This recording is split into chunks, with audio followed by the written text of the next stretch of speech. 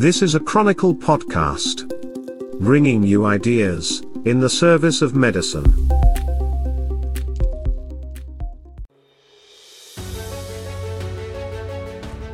From the Chronicle podcast system, this is the NPC podcast of the National Pharmaceutical Congress for January 12, 2021. The NPC podcast was created to discuss and consider the purpose, process and people of the pharma industry during the COVID era. We'll continue the healthcare conversation by answering questions sent by listeners, just like you. This program is presented in cooperation with Imprez, Canada's next-generation commercial partner. The industry is rapidly evolving, and Imprez is designed to help you evolve with it. Learn more about Imprez tailored best-in-class solutions at www.imprez.com. Our guest today is Dr. Ted Wittig, of the Dalla Lana School of Public Health at the University of Toronto. He'll join your hosts, Jim, Mark, and Mitch, to talk about the integration of technology into health systems and other subjects. To start this week's conversation, here is Mitch Shannon, CEO of Chronicle Companies. Welcome to the NPC podcast. I'm your host, Mitch Shannon. Joining me today in our podcast gondola with a close view of center ice is Mark McElwain, the consultant and senior health policy expert. Hello, Mark and Leaside. Bonjour. Bonjour. Glad to be back. Great. Completing our hosting trio is James Shea, General Manager at Council for Continuing Pharmaceutical Education. Jim, what's the word in Montreal today? Oh, that word would probably be last, as in the Habs are technically in last place. All right. Well, somebody has to dwell in the cellars. We answer to the collective name of Jim, Mark, and Mitch because all the really cool names were taken, such as IQVIA and Bates Motel. Jim and Mark, we've got an interesting guest on today's podcast. He goes by the name of Dr. Theodore J. Wittig, Jr. He is professor and senior fellow at the Institute of Health Policy Management and Evaluation at the Dalla Lana School of Public Health, University of Toronto. Many of our listeners will know the name Ted Wittig from his 6 years as CEO of Boehringer Ingelheim, Canada. Ted, thanks for dropping by. Well, thank you very much for having me, Mitch. Appreciate it. Not at all. You're best known in the Canadian life sciences as the former president of VICL, but you had an interesting career journey that led you to and through that company. Can you describe your background for our listeners? Certainly. Everything begins with, when we're young, it all takes us as a starting point. But I trained in university in physiology, pharmacology, with a real focus on respiratory physiology. And that's where I met my mentor. So that's why I mention that, because my mentor, Neil Schachter, assisted me in starting my track of publications. He worked with me to fill out my application for Master of Public Health at Yale. And then when he received the promotion to go to Mount Sinai, New York City, he invited me along to join him there. And that's where I finished my doctorate in public health at Columbia and had performed a lot of research with Neil. And we actually published a textbook together, Pharmacology and Therapeutics and Respiratory Care. But that was really the start, that academic start, to my entry into the pharmaceutical business. So I started out on the bench at Boehringer Ingelheim in 1982, and for a few years was screening compounds for asthma and allergy, and then was invited into the clinical research world at Boehringer and was given the good fortune to start running the global program for tiotropium, and that was taking it from early phases all through global registration. So that was really a big part of my career, although I did work on several other very interesting compounds. That was the one that it's very close to my heart because it was 12 years of my life. But, one interesting thing about the development is if you manage your own career, Boehringer is very supportive of listening to you. I was given the opportunity to move more into the business world. I did a mid-career MBA, which I recommend to many students not to do that right after school because I think I absorbed more, and was invited to become the global head of our strategic alliance with Pfizer. Now, we thought we were a company that, we were good, but maybe we could be better if we bonded with a bigger company to really maximize the value of Spiriva. And we selected Pfizer as our co-promotion partner. And I was invited to move to Germany from the United States. So the first decade of my career was in Connecticut. Then I went off to Germany to manage the strategic alliance with Pfizer. So it's kind of funny. I moved to Europe to fly to New York every week, but that's another story. And that went very well for both companies. It was a success, an alliance success, both for Boehringer Ingelheim and for Pfizer, which is what we really strive for. But trying to stay in a leadership role in pharma, I was given the opportunity to become the managing director, the CEO in our Portuguese operation. So I moved from Ingelheim to Lisbon for 4 years and really enjoyed that role. And immediately in managing my own career, which as you can see is a theme, I really worked to move to a top 10 country. And my first choice in the top 10 of Boehringer World was Canada. And I was very pleased to be named president and CEO back in 2008 and managed a 6-year term because everything in the system was 4 years in Germany, 4 years in Portugal, 4 years in Canada, but managed a 2-year extension and then retired from Boehringer at that time in 2014, and then received a call from another Canadian who is quite renowned in our field, Mathai Mamam, who is currently now the global head of R&D for Janssen. He invited me to work on another strategic alliance, and that was with, that time, Theravance and Innoviva with their co-promotion with Glaxo in London. So I served as chief scientific officer for 5 years, which takes me very close to today, where most of my work now is back on the academic front and consulting and advising and being on boards. So that was my journey in 5 minutes. It's Jim here. That's a great overview and certainly talks about a lot of broad experiences that you have. And it just makes me think of a couple of things here. And I'll ask one of them now is, so you're a professor, senior fellow at the Dalla Lana School of Public Health at UT, and you've also gone to the Rotman School of Management. Now, how do you manage to straddle that very different worlds of academia and industry? I know I've had problems with that in trying to approach academia as an industry person, but you're living in both worlds. How do you do that?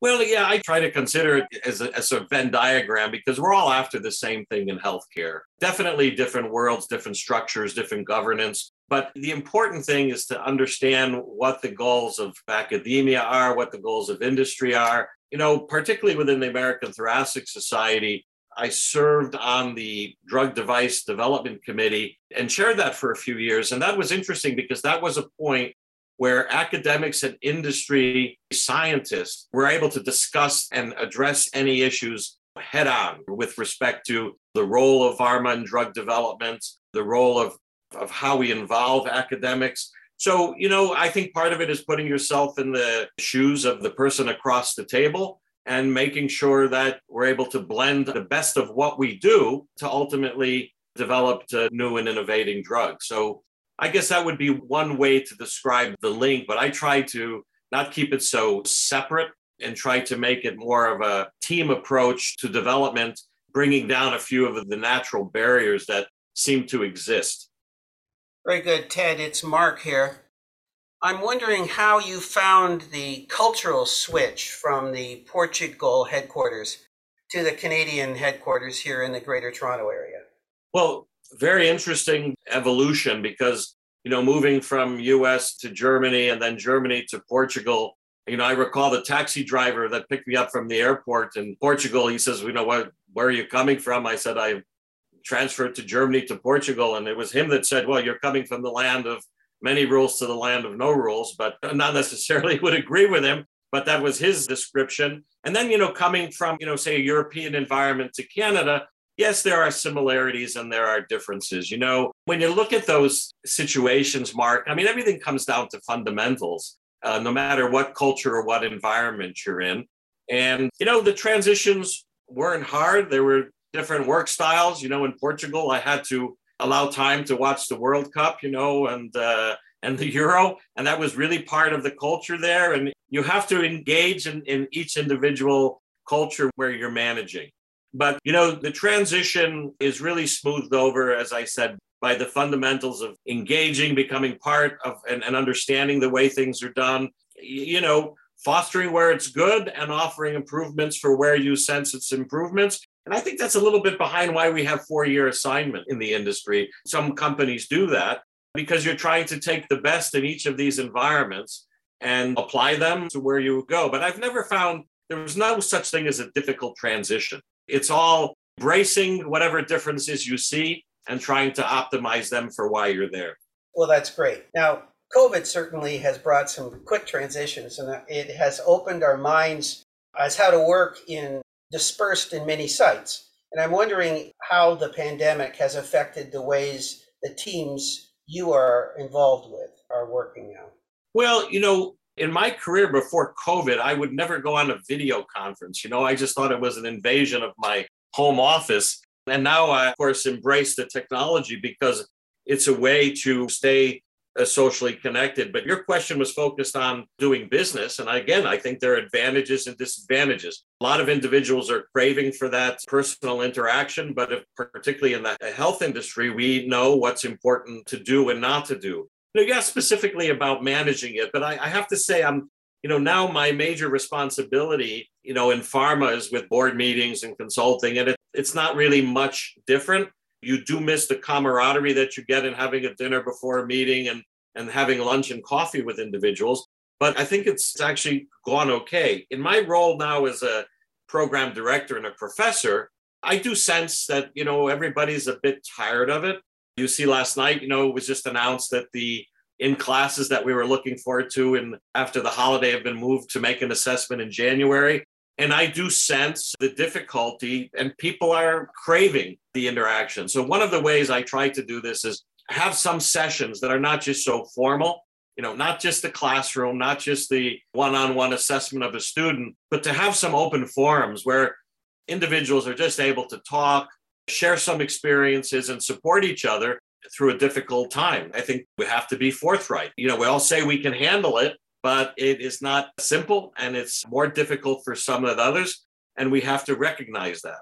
We're surviving. It's a technology that we're using and we have no other choice. And we may be able to take some of these new technologies where we may be connecting to physicians and promoting in different channels as a positive.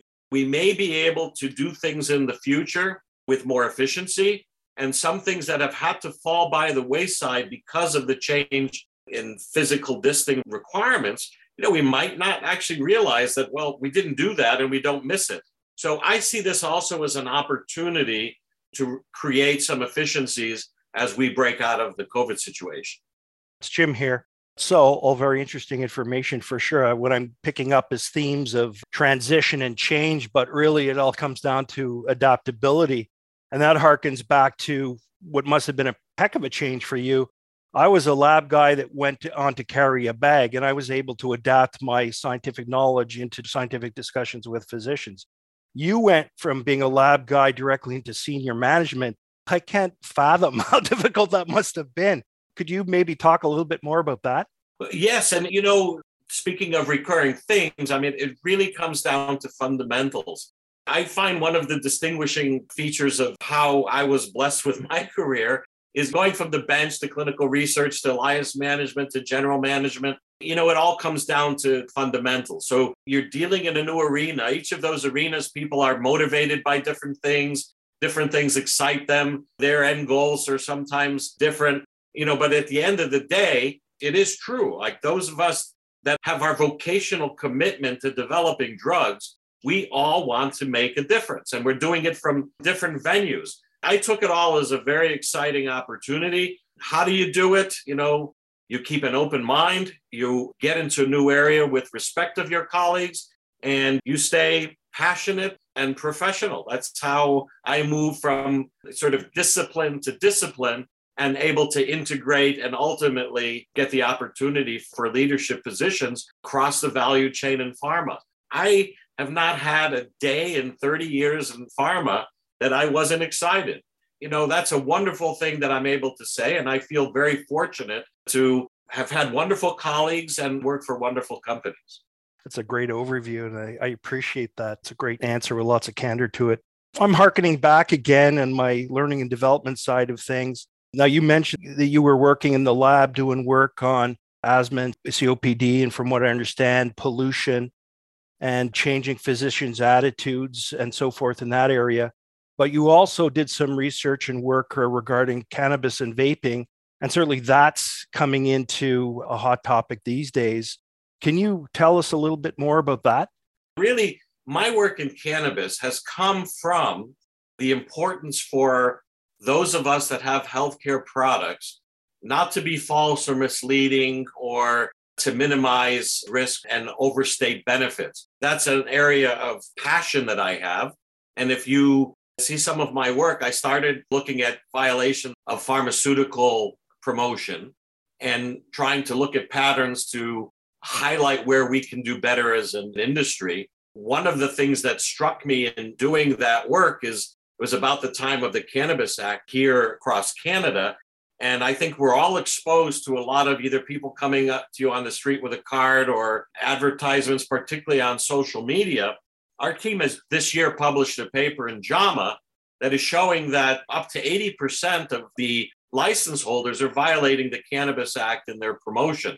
Some of that is, social media, no limitation for children, and some of it is the blatant false and leading promotion.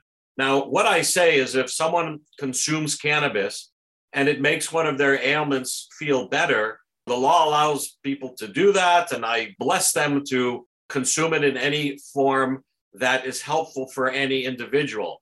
What I extremely dislike is when companies are promoting cannabis for a condition without the substantial evidence for such. And, if we look at the recent summaries, of course, there is substantial evidence for helping those patients with nausea and vomiting that are undergoing chemotherapy, chronic pain in adults where nothing else seems to have worked, and some forms of spasm and epilepsy. There's evidence there. And I think where there's evidence, I am pleased that, there's no fear of promotion. But when other things are being touted that cannabis will help, I think this is a real public health issue because, we have to present fair balance in advertising and pharma. Here are the benefits, here are the risks. You see that on direct-to-consumer TV. No one seems to need to say that, there are potential side effects also of cannabis, and those don't appear in these same types of advertising. So I don't want to go too far here because I do think there are public health implications of not having, straightforward, substantiated promotion. And the pharmacologist in me tells me, yes, cannabis has been along for a long time, but the cannabinoid receptors have only been discovered a few decades ago. So this is not something that we know everything about. And yes, let's avoid the false and misleading nature. And for those that want to enjoy cannabis, I'm happy that they can. Well, that's an interesting answer because at CCPE, we've just launched a cannabis course, actually, and it's a course for the non-cannabis industry. It's a course for medical cannabis use for the pharma industry to understand better because the pharma industry is getting a whole lot of questions about what's going on in cannabis and they're not equipped for it. So it's very interesting that we just launched that course now. Very interesting to me because we were having a rough time pulling together the information to put something together that obviously is credible. And now that there's more and more clinical data coming out, it's certainly a lot more scientific based. And there is a lot of clinical information now that wasn't even there, let's say 2, 3, 4 years ago. So it's a quick uptake on that stuff. So that's very interesting. Yeah, very much so. And just, to put a plug for my team, last week we just had a paper published in the Journal of Cannabis Research that looked at all of the FDA violations for drugs and compounds that were promoted to either prevent or treat COVID-19 infection. And these were violations to the companies for saying so without substantial evidence. And the number one product in the course of those letters over the first 18 months of the pandemic was cannabinoid-related compound. By the way, there is some anecdotal evidence of anti-inflammatory effects, et cetera, but you cannot promote a prevention and treatment without the evidence. You cannot promote with some anecdotal evidence and preliminary evidence. It ultimately may prove, but we certainly don't have the evidence to say so and certainly not promote it in public. You're listening to the NPC podcast with our guest, Dr. Ted Wittich. So Ted, specifically, which skills did you personally need to develop during and after making the switch to the corner office? Must have been a few things, huh?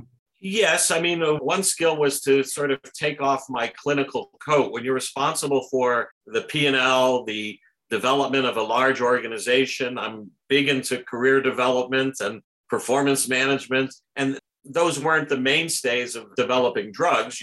It's good for a general manager, a CEO to understand the drug development process. And because I understood it well, I had to make sure that those in the company that are responsible for that keep that responsibility. I guess the point is they were never going to pull anything over my eyes, but I let those with the expertise do that job. I had a saying across the organization anytime I was in a town hall meeting, we don't sell sneakers. We're in a business that has great benefits, but also side effects, and we have to be alert to that. It is our responsibility to the public for post-marketing surveillance. For me, to your question, what required you to shift? I became more of a preacher of the vocational commitment we all had in the industry and to take that very serious. I am extremely proud to work in an industry where we affect so many lives. And, I try to give us all that sense of pride in a larger organization. So there were more elements, yes, they're the finance and the P&L. That's always, you don't worry about that in clinical research. You just spend your budget, So those were differences for me. I had to become much more involved in many other disciplines where I was not an expert, but I did have a management style of building trust and delegating. And once you can build that trust, you have a very good team. One colleague of mine said, "You were the most present manager I never saw." And I think that's part of it. When you get to trust your colleagues, you have a very efficient organization. When you don't have that trust is when you have more difficulties in various organizational behavior and management issues. So yes, you do shift your focus, but in summary, left my clinical hat off and put on the hats of more organizational management. Ted, it's Mark again. Now, on collaboration in the academic world, what do you find you learn from your students? And what do you hope to teach and inspire in them? Well, to take that backwards, I like to be able to give guidance in career development. Don't worry about a linear track. In fact, you can avoid it. What I try to give them is calmness, because there's a lot of stress in academia these days. And I'm dealing in a program where the average experience of the cohort is 15 years. So it's a professional doctoral degree. Trying to give guardrails of, yes, we're going to advance ourselves academically, but life goes on. That's one of the biggest things I can give back to the students. Don't worry so much, just take it serious. In terms of what students offer me, it's just so deep. I have cohorts that come in with angles, that come in with disciplines I never heard. I have many phone calls where I ask my students to please teach me about this. Please recommend this, paper you're talking about. I've had more books given to me in this past year from students that, said this was enlightening for them. So it's really an exchange, but I find that as you get on in decades of experience, you tend to lose sight of the new techniques, the new technologies, even new disciplines that arise, machine learning, artificial intelligence. I'm learning all of this from my students because it's a discipline I did not have the chance to study. But I will end the answer by one thing. I learned in college respiratory physiology. The physics of breathing still excites me, but I can't find anybody that wants to talk about the physics of breathing today. Everything is, deep molecular genetics, but at the end of the day, pressure and flow rules how we breathe. And that's one interesting part that, I've had to switch from this very basic physiology to really understand molecular and genetic influences of disease. And I find I get most of that from my students. And I have certain students that I can call and say, if you're going to explain this to a fifth grader, let's start here. And that's why I feel blessed to have such brilliant students around me. And I can give them some good old-fashioned guidance and guardrails and making sure they go from A to B. That's my job now. I get more from them than I offer. Well, it's Jim here, and sounds like you're the type of professor I would have liked to have, that's for sure. As a Montrealer, I'm kind of like the loose third wheel here, and often I go off on tangents, so I'm going to do that a little bit. My sister and her husband own and operate 3 hockey arenas, one in Bolton, one in Simsbury, and one in Cromwell, Connecticut. My 3 nephews grew up in Middletown, and now they love Toronto. And in fact, one of them moved there 3 years ago to work in pharma. So my question is, as a Southbury, Connecticut kid, what's your opinion of Toronto? I'm in love. Just to let you know that you talked about Cromwell. They have a theater there. That was the first time I got to see Frankie Valli and the Four Seasons in that musical theater. It's quite famous in Connecticut. But again, I try to take the best out of what's offered. I grew up in New Haven County, and Southbury, is also in the county. It's a beautiful state, so many wonderful things. And it has something too. It has a proximity to New York City, which is really my favorite place in the world. But I don't know who said it. Toronto is New York City run by the Swiss. I forgot who's responsible for that quote. But this is such a dynamic city from the social point of view. And yes, I love restaurants. I wish they brought in better wine, but that's another story. But, you have theater, you have great hospitals right up and down University Avenue, very progressive universities. Yes, people are friendly. I've made a lot of friends in my time here. My youngest daughter, who graduated from Mac, and now she's applying to graduate school here in Toronto, she said to me, Dad, I was in kindergarten in Southbury. I went my early years in Frankfurt International School. Then I went to St. Dominic's International School in Portugal. And now I'm here in Canada and I ain't leaving.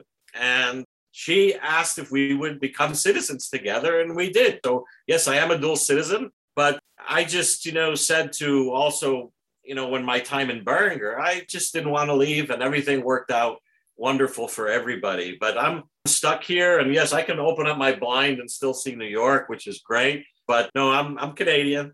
That's awesome. Just awesome. So last question, and this is what we call our pontification corner, Ted. That's corner with a K.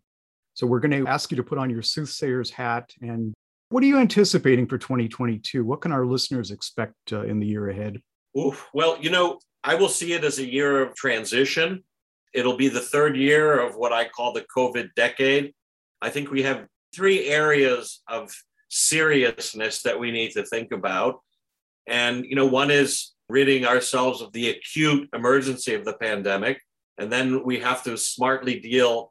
There's a British report called the Pandemic Decade, which is eye-opening to me. So this will be with us for a long time. We need to stay tough through this next year.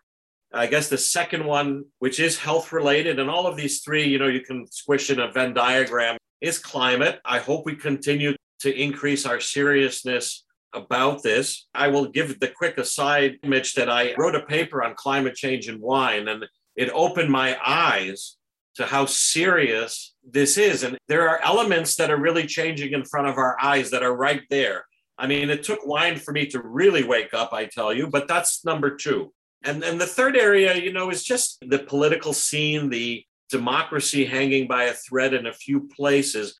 These are all areas that we need to be vigilant, patient, and steadfast to get to 2023, because I find that this will be the toughest year. What's going to change? I won't predict that. I mean, I do feel that we will move to an endemic. With climate change, I do see more and more people waking up. And this is a healthcare podcast, but the government and the potential vulnerability of democracy is another point that we'll need to pay attention to and not lose sight of, and don't just let things happen. We need to be involved. So I maybe didn't answer a question of what's going to happen, but I think those are the three areas that we need to pay attention to. You've been with Dr. Ted Wittek of the Della Lana School of Public Health, University of Toronto. Thank you for listening. Ted, thanks for coming in today.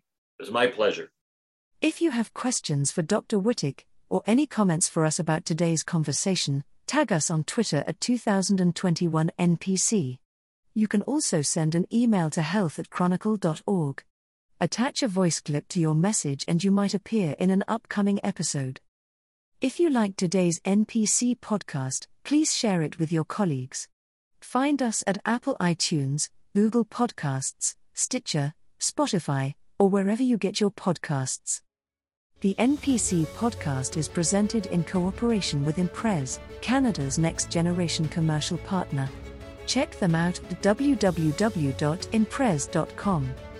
Your announcer is Leona Void of Chronicle Companies. The podcast producer is Papa Jeremy Visser. John Evans provided research. The musical theme is performed with precision and gusto by the NPC Podcast Orchestra, under the direction of Maestro Hector Melbrook. We'll speak again next week, when our guest will be Danny Goldman of Sanofi Genzyme. Until then, stay safe.